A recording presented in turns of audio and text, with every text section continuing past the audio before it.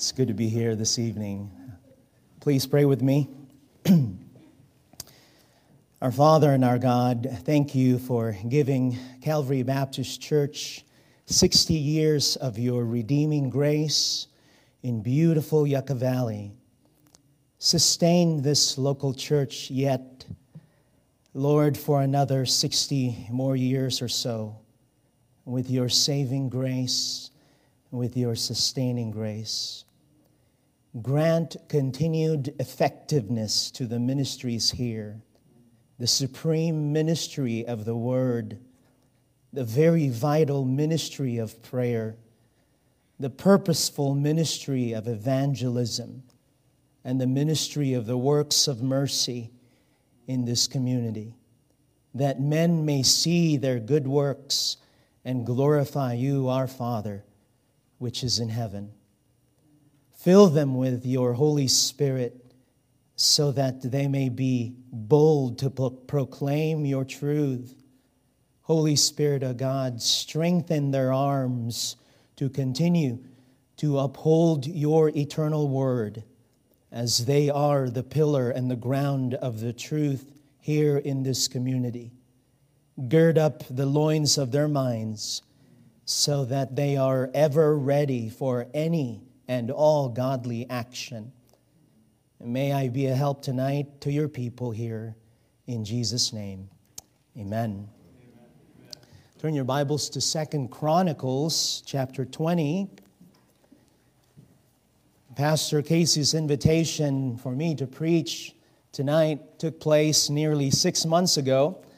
And so I prayed to the Lord several times what He would have me to preach and speak on tonight.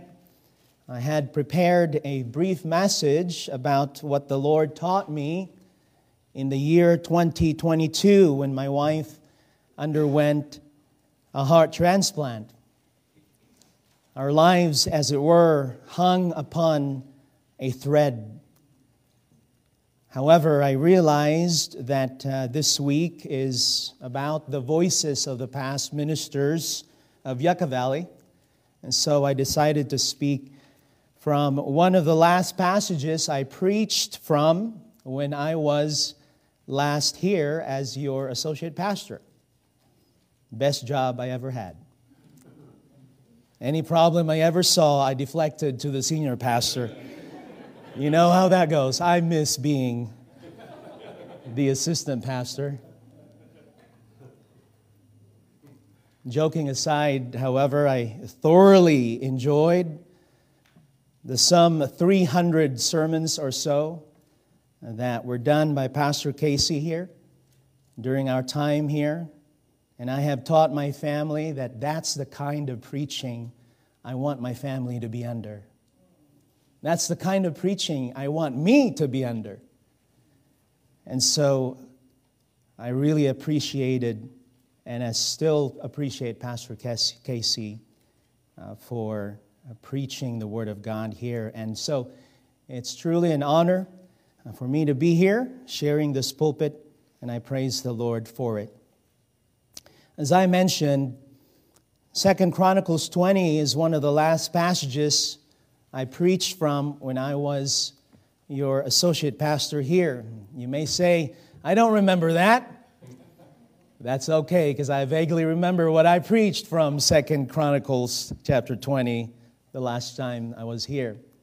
At any rate, 2 Chronicles 20 is perhaps one of the most beautiful passages about God's attributes, about God's characteristics, about what the biblical God is really like.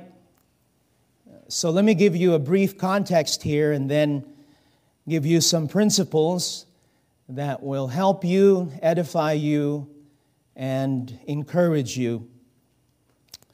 You know that Israel was broken up into two kingdoms. The northern kingdom is comprised of the 10 tribes of Israel, and so they retained the name Israel. The southern kingdom is comprised of 2 tribes, the tribe of Judah and Benjamin, and therefore maintained the name of Judah. And all of the kings in Israel were bad. The kings of Judah in the south, some were bad, some were good. Jehoshaphat, for the most part, was a good king of the southern kingdom of Judah. You'll find here that he appointed good judges. He charged them, "Take heed what ye do, for ye judge not for man, but for the Lord, who is with you in judgment." He even chose Levites and priests to be judges in the capital city of Jerusalem. That's like appointing associate pastors and senior pastors as judges in the land. Again, King Jehoshaphat charged them, "Thus shall ye do in the fear of the Lord, faithfully and with a perfect heart." Let me ask you a question. Since he was a good king, everything went fine and dandy with his kingdom, right? No, it did not. There was an impending invasion of the massive enemy army. Moab from the east, modern-day Jordan, descendants of Esau. Ammon from the northeast, modern-day Syria, descendants of Lot, the nephew of Abraham. They're all cousins, right? But Moab and Ammon had amassed their massive armies together, assembled themselves near the Dead Sea, and staged to attack and decimate Judah.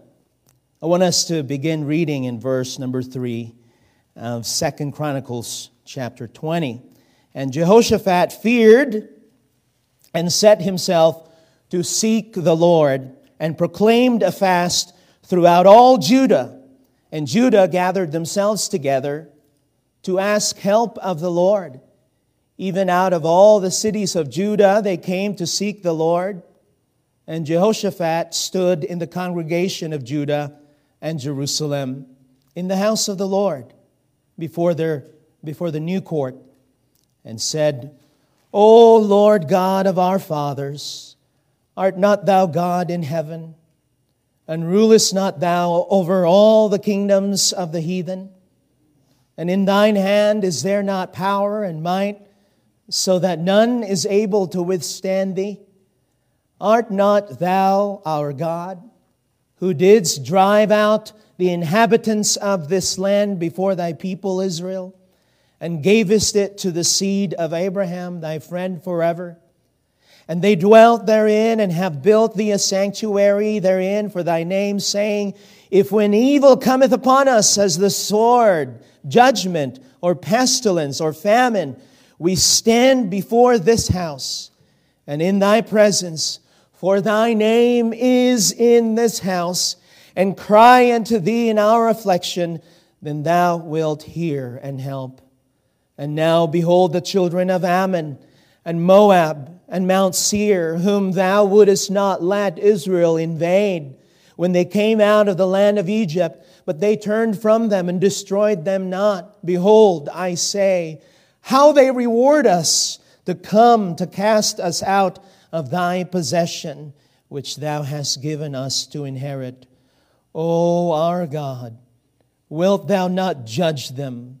For we have no might against this great company that cometh against us, neither know what we to do, but our eyes are upon thee. And all Judah stood before the Lord with their little ones, their wives, and their children. I've entitled this message, Our Eyes Are Upon You, Lord. Our eyes are upon you, Lord. There are 5 reasons here why their eyes were upon the Lord. First, because they realized that the land they inherited and inhabited now was God's possession. The land that they inherited and now inhabiting was God's possession. We find that in verse number 11. God brought them there, God chose them to go there. God gave them the land. It might have taken them a long time to get there, but their journey through the wilderness with Moses was definitely undergirded by the fact that it was God who gave them that possession. Let's look at Psalm 83. Let's take a look at a national lament in which the psalmist prays for the Lord's intervention against the many, many enemies of Judah. You'll notice that the psalmist here prays that the enemies of the Lord's people may be shamed and that they will instead seek the name of the Lord. There's kind of like an evangelistic theme to the lament here, that the enemies of God would seek the name of the Lord. That is an amazing, amazing thing. Psalm 83, look at verse 1. Keep not thou silence, O God. Hold not thy peace, and be not still, O God. For lo, thine enemies make a tumult, and they that hate thee have lifted up the head. They have taken crafty counsel against thy people, and consulted against thy hidden ones. They have said, Come, and let us cut them off from being a nation, that the name of Israel may be no more in remembrance. For they have consulted together with one consent. They are confederate against thee. The tabernacles of Edom and the Ishmaelites of Moab, as I said earlier, modern day Jordan, and the Hagarenes, Gebal and Ammon, modern day Syria, and Amalek, the Philistines with the inhabitants of Tyre. And jump down to verse 12. Who said, Let us take to ourselves the houses of God in possession. O my God, make them like a wheel, as the stubble before the wind, as the fire burneth a wood, and as the flame setteth the mountains on fire. So persecute them with thy tempest, and make them afraid with thy storm. Fill their faces with shame, that they may seek thy name, O Lord. Let them be confounded and troubled forever. Yea, let them be put to shame and perish, that men may know that thou, whose name alone is Jehovah, art the Most High over all the earth. King Jehoshaphat and the people of Judah there understood that God gave them the possession. And that was why their eyes were upon the Lord. There's a lesson for the church of Jesus Christ tonight, and it is simply this. You understand that you've been given an inheritance from the Lord. Blessed be the God and Father of our Lord Jesus Christ, who has blessed us with all spiritual blessings in heavenly places in Christ, according as He has chosen us in Him before the foundation of the world, that we should be holy and without blame before Him in love, in whom also we have obtained an inheritance, being predestinated according to the purpose of Him who works all things after the counsel of His own will, that we should be to the praise of His glory, who first trusted in Christ. Among many other inheritances, a new heaven and a new earth await you, Christian. And therefore, no matter what atrocity or calamity or any tumult, any tribulation, any trial, any trouble that you are facing with, you remain faithful where God has placed you. You remain faithful like King Jehoshaphat did, and the people of Judah. They remained steady and faithful. And your part is to remain faithful here in beautiful Yucca Valley. Secondly, why were their eyes upon the Lord? Because they were reminded of God's goodness. We find that in verse 10 of our text tonight. It was the goodness of the Lord that He did not allow Israel to invade their cousins, Moab and Ammon, when they came out of the land of Egypt. Let us briefly recall the historical event mentioned here. And for that, let's look at Deuteronomy real fast. Deuteronomy chapter 2. We may say God is good, God is fair, God is just. In fact, at our church in Riverside, we have used this passage in 2 Chronicles chapter 20 to extract some of the well-known characteristics of the biblical God. Those statements that Jehoshaphat said, there are presupposed in them some of God's attributes. And you know this, God's love for His people. It is presupposed, it's assumed there when he is praying to God, will you not do this? Will you not judge? It is presupposed that God loves them. God loves His people. And yet He has justice towards the enemies of His people. For example, when He prayed, "O our God, will you not execute judgment on them?" That obviously assumes God's justice. Also assumed in that statement is the fact that God is good to His people. God is good to whomever He wanted to show goodness.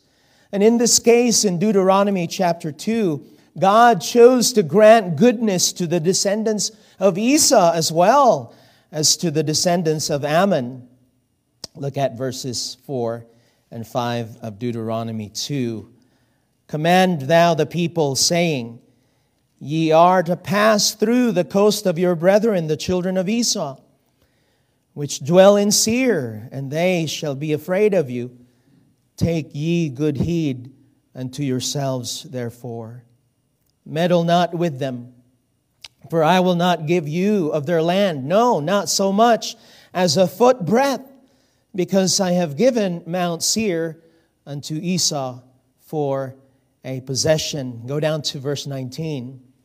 "And when thou comest nigh over against the children of Ammon, distress them not, nor meddle with them, for I will not give thee of the land of the children of Ammon any possession, because I have given it unto the children of Lot for a possession." It was the goodness of the Lord that compelled them to turn their eyes upon the Lord. But now Esau and Ammon had a lust for more land. They wanted to eradicate the people of Judah. And so what did Judah do? They looked to the Lord. "Lord, we are your people. You have been good to us in the past." And just a quick application here, and it is very simple. God has been good to you. God has been good to me. And so in times of tumult, we recall God's goodness and turn our eyes upon the Lord. Thirdly, why did they look upon the Lord? Well, because they were aware of God's presence. Look at verses 8 and 9 in our text, Second Chronicles chapter 20. They were aware of God's presence. Verses 8 and 9 says, "And they dwelt therein and have built thee a sanctuary therein for thy name, saying, If when evil cometh upon us, as the sword, judgment, or pestilence, or famine, we stand before this house and in thy presence, for thy name is in this house, and cry unto thee in our affliction, then thou wilt help hear and help. This is amazing. I want us to look at verse 6 real fast, because I want you to see something beautiful here with regards to what God is really like. Verse number 6, and said, O Lord God of our fathers, art not thou God in heaven? Which one is it? Is he the God in the sanctuary? Or is he the God in heaven? Is he the God who is here with us? Or is he the God way out there in heaven? And what's the answer? It's not a trick question. Yes is the right answer. Yes is the right answer. He is this transcendent God. He is high and lofty and separate from us. He is not dependent on any one of us at all. And yet He is here with us in the sanctuary. He is near. His ears are ever ready to incline upon our call. He is here. And so here we find God's divine transcendence, God's divine immanence. And of course, those are the two elements of God's omnipresence. He is present everywhere. The psalmist said, Whither shall I go from thy spirit? Or whither shall I flee from thy presence? If I ascend up into heaven, thou art there. If I make my bed in hell, that is, in the depths of the grave, behold, thou art there. If I take the wings of the morning and dwell in the uttermost parts of the sea, even there shall thy hand lead me, and thy right hand shall hold me. And there is no better time to be more aware of the presence of God than when you are in a time of trouble. God is here. That is why it is so disconcerting to know people that you love who in time of tumults and tribulation turn away from God rather than go nearer to God. Our text tonight tells us that the king Jehoshaphat and the rest of Judah were so aware of God's presence, so much so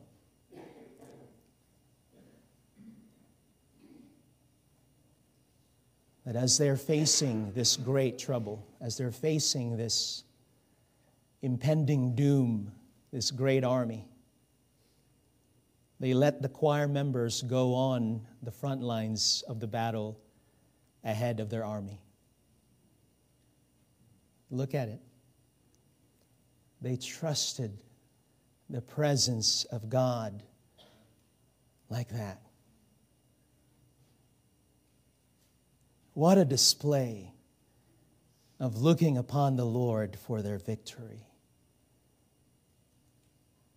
Sending the choir members ahead of the mighty soldiers because they knew that God was with them. Fourthly, why did their eyes look upon the Lord? Well, because they remembered God's covenant to Abraham, their father. That's in verse 7. I want us to look at Isaiah real quick. Isaiah 41. We know that Abraham, their father, was specially chosen by God to save him and his descendants in the flesh, as well as those who become related to Abraham by faith. God chose Abraham to bear the seed who will one day be the Messiah. God told Abraham, I will make of you a great nation, and I will bless you and make your name great so that you will be a blessing. I will bless those who bless you, and him who dishonors you I will curse. and in you all the families of the earth shall be blessed. So this is what they remembered. And even Isaiah here reiterates it for us. Look at verses 8 through 10. Isaiah 41, 8 through 10. But thou, Israel, art my servant, Jacob, whom I have chosen, the seed of Abraham, my friend, thou whom I have taken from the ends of the earth, and called thee from the chief men thereof, and said unto thee, Thou art my servant, I have chosen thee, and not cast thee away. Fear thou not, for I am with thee. Be not dismayed, for I am thy God. I will strengthen thee. Yea, I will help thee. Yea, I will uphold thee with the right hand of my righteousness. In times of tumult, Christian, you only need to remember God's covenant with you. One of God's covenants with us, believers. Who shall separate us from the love of Christ? Shall tribulation, or distress, or persecution, or famine, or nakedness, or peril, or sword? Nay, in all these things we are more than conquerors through Him that loved us. For I am persuaded that neither death, nor life, nor angels, nor principalities, nor powers, nor things present, nor things to come, nor height, nor depth, nor any other creature shall be able to separate us from the love of God, which is in Christ Jesus our Lord. Finally, why were their eyes fixed on the Lord? Because they believed in God's sovereignty. Verse number 6 of our text, look at that. 2 Chronicles 20, verse 6.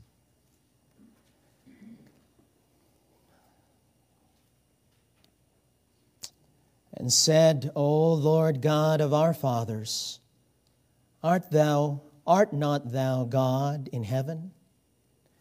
And rulest not thou over all the kingdoms of the heathen?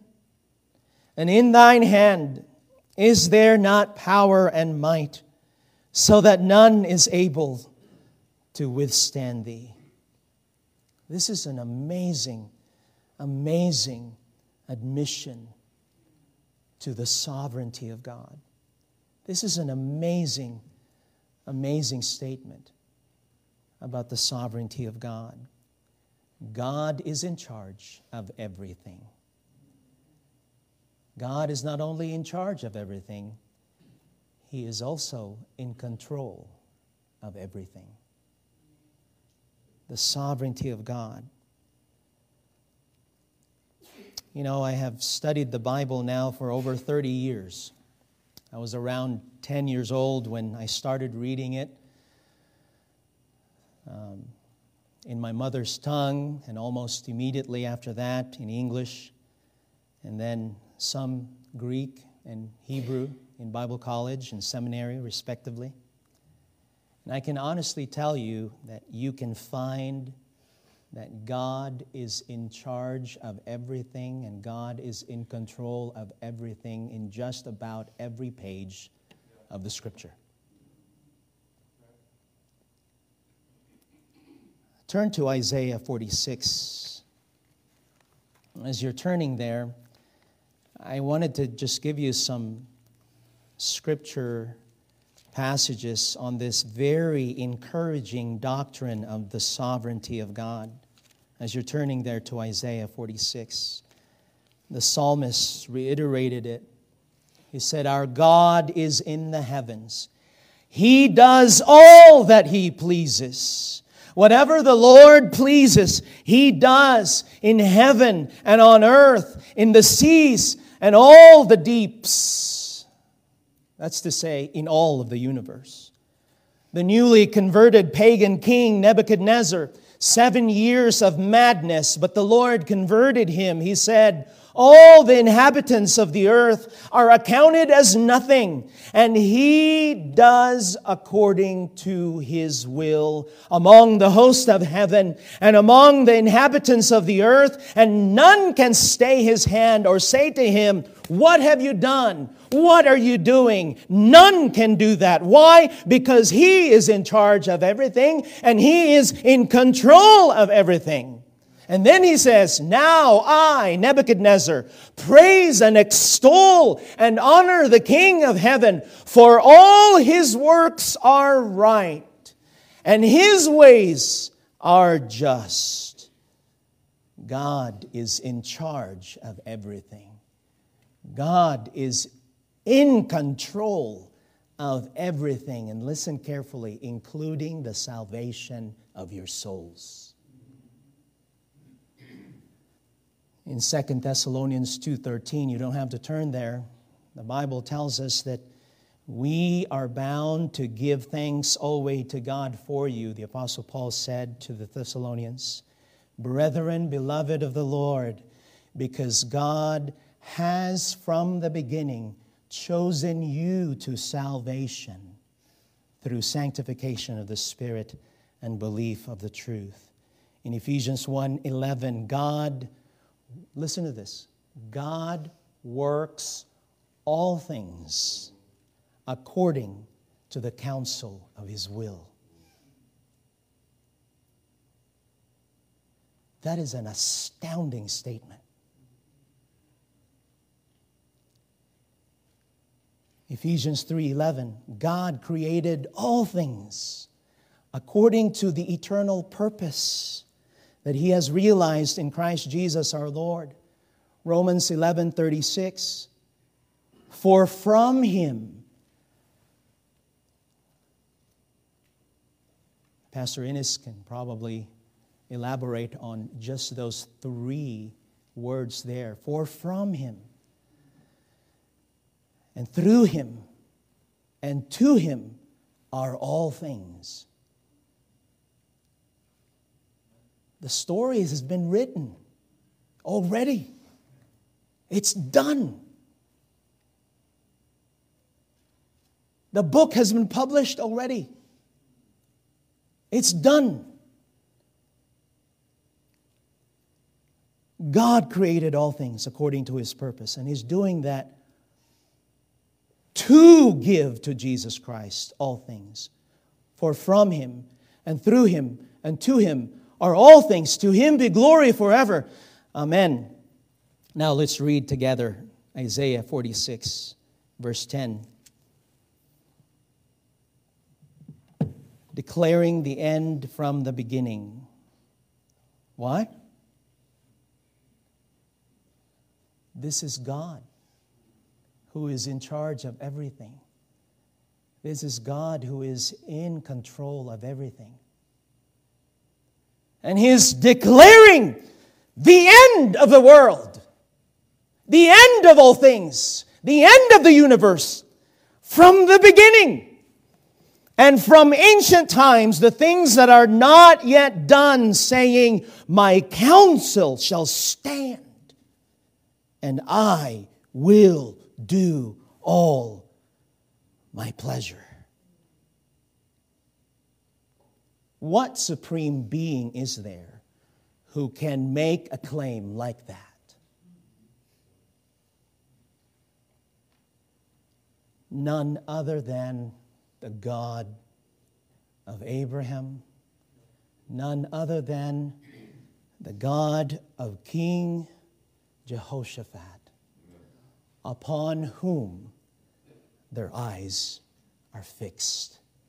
And ladies and gentlemen, boys and girls, if this is the God whom you serve, it behooves us tonight to look to Him as well during times of tumult.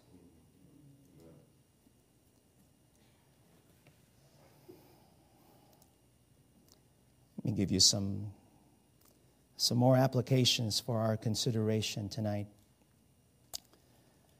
We live in tumultuous times.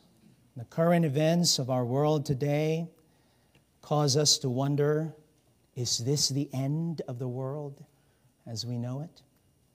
With the just war which Israel has declared on the Hamas terrorist group in Gaza and the possible entrance of many other Arab nations into the war, I just read today an article that was given to me from somebody in the Naval Surface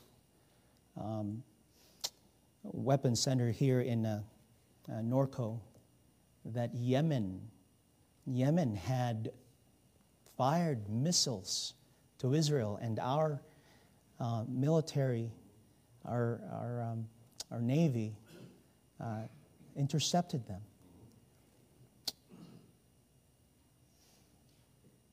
Possible entrance of many other Arab nations into the war. What does this mean for the Christian? Where does this fit into our study of future events? Is this the beginning of the end? When will Jesus come back?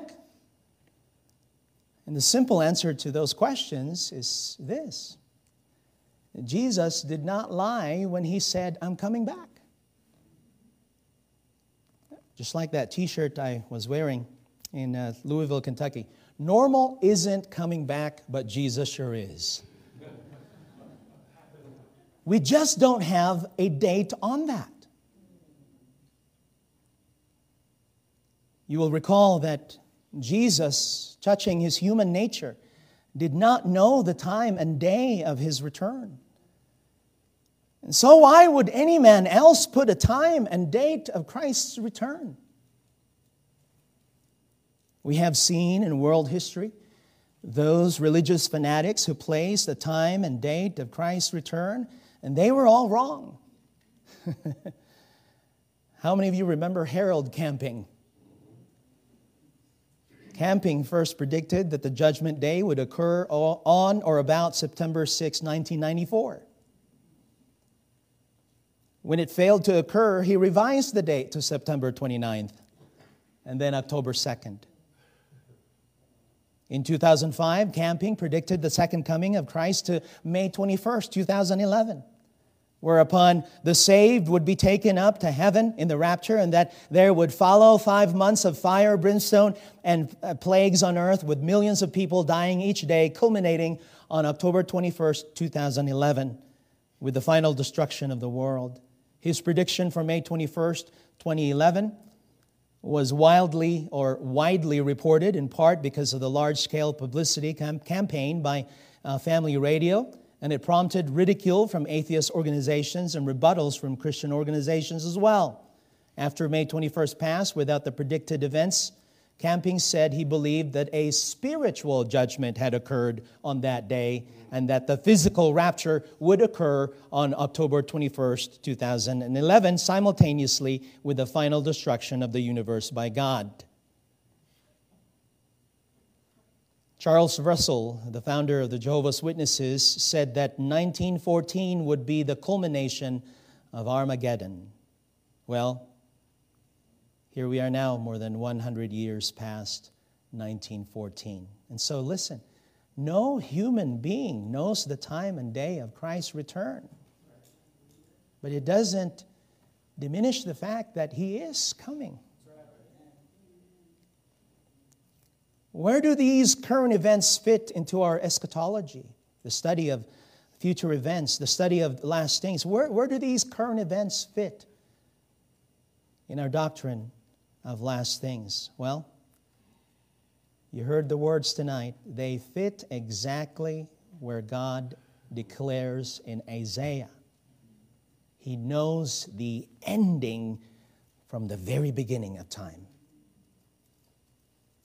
These fit exactly where Jesus said it in Matthew 24:6, "And ye shall hear of wars and rumors of wars. See that ye be not troubled, for all these things must come to pass, but the end is not yet." And so my pastoral advice to all of us here is simply, we know that Jesus is coming. And so, let us then be mindful about what we should be doing as a church while we wait for His return. I'm not making this up. This is all in the Word of God. What is the church supposed to do to make disciples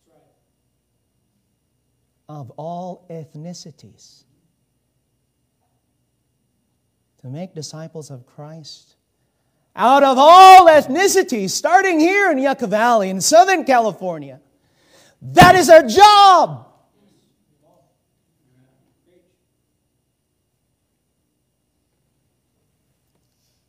These current events do not tell us that Christ will return before Christmas 2023.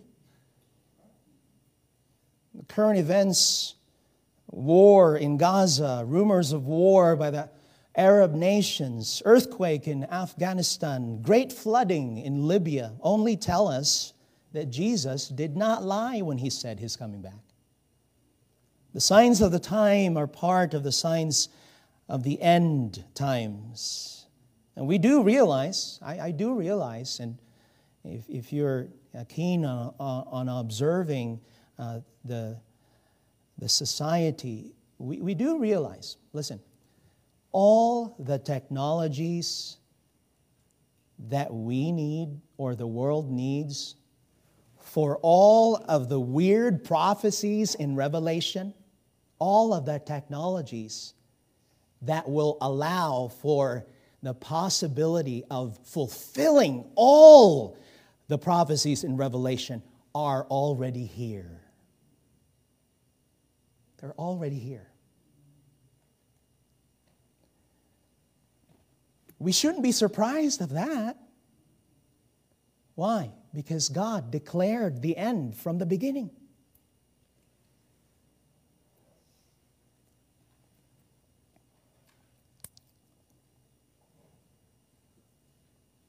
Repent and believe the gospel.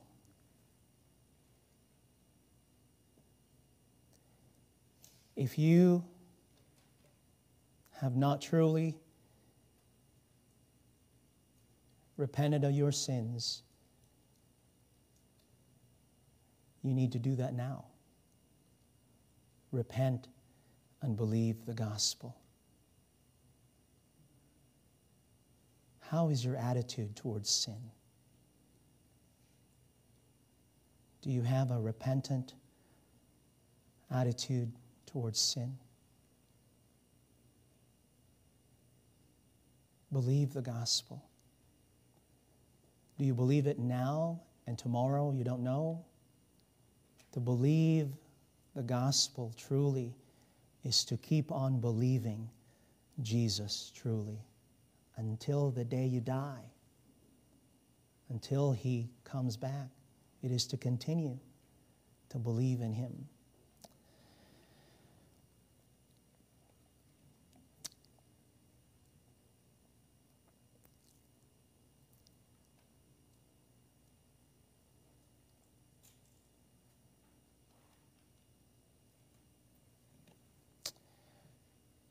What did the disciples do when Jesus ascended into the clouds? You will recall that the angels told them, "Men of Galilee, why are you standing up here looking up into the sky?"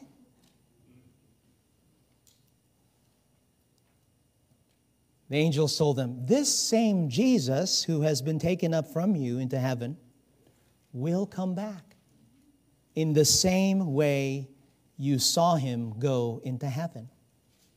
You know what the disciples did? They went home. They went into this building that had an upper room. They went up there, and you know what they did? They prayed. We should do that. And then the Holy Ghost came upon them, filled them all up, and they preached the gospel. And thousands of people got saved. Thousands of people got baptized. The same number of those that got saved got baptized. Became members of the church. And you know what they did after that? They repeated the same pattern of discipleship over and over and over again. And you are one of their fruits. We're still waiting for the coming of Jesus. Stop gazing into the sky. Go up in the upper room. Pray. Let the Holy Spirit fill you. Boldly proclaim the gospel. Challenge people to repent and believe the good news. Baptize them. Teach them to observe all things whatsoever Jesus gave unto us.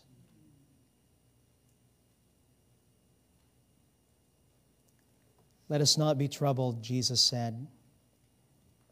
Our text tonight, realize that the land that you will inherit one day will be far greater than this land. I know this is a beautiful Yucca Valley, I know that. But it's even going to be more beautifuler than Yucca Valley.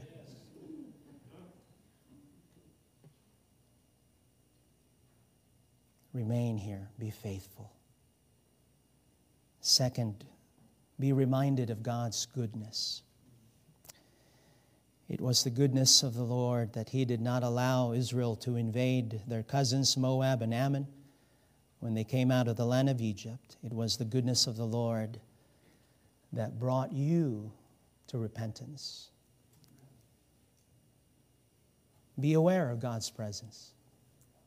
God is here.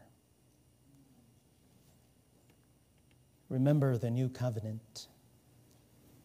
Many, many precious promises that have been given to the Christians in the Bible. Look them up. Immerse yourselves in them and be encouraged by them. And finally, live what you believe. If you really believe in the sovereignty of God, you will act like it.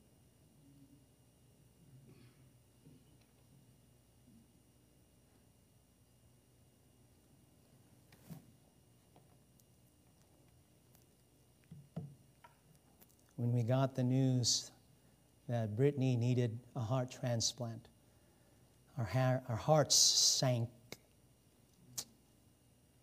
We got to the car in the parking lot outside of the hospital and just sobbed. Sobbed. Cried out to the Lord.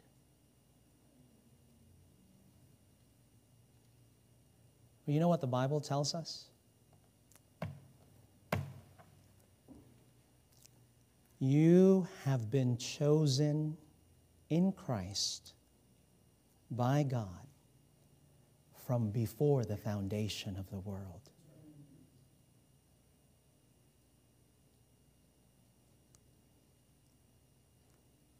Let that sink in.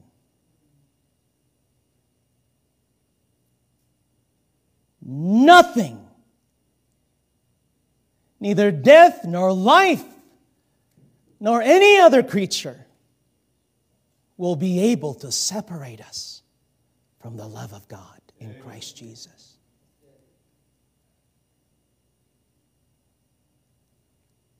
Let me tell you exactly how it looked like. What does sovereignty of God really look like?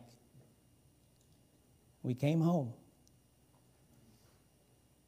We gathered our children in the living room. And we told them exactly what the doctor said. The doctor said, I'm sorry, but you need a heart transplant. If you don't get a heart transplant, you will die. I told our children, 13 years of age and down, And the very first natural question, of course, was, why is this happening to us, Daddy? And here's where the test of sovereignty comes in. You know what I told our daughter? You know what I told our kids? I drew her to me and I gave her a hug and I said, God chose Mommy to go through something like this, and she is in good hands.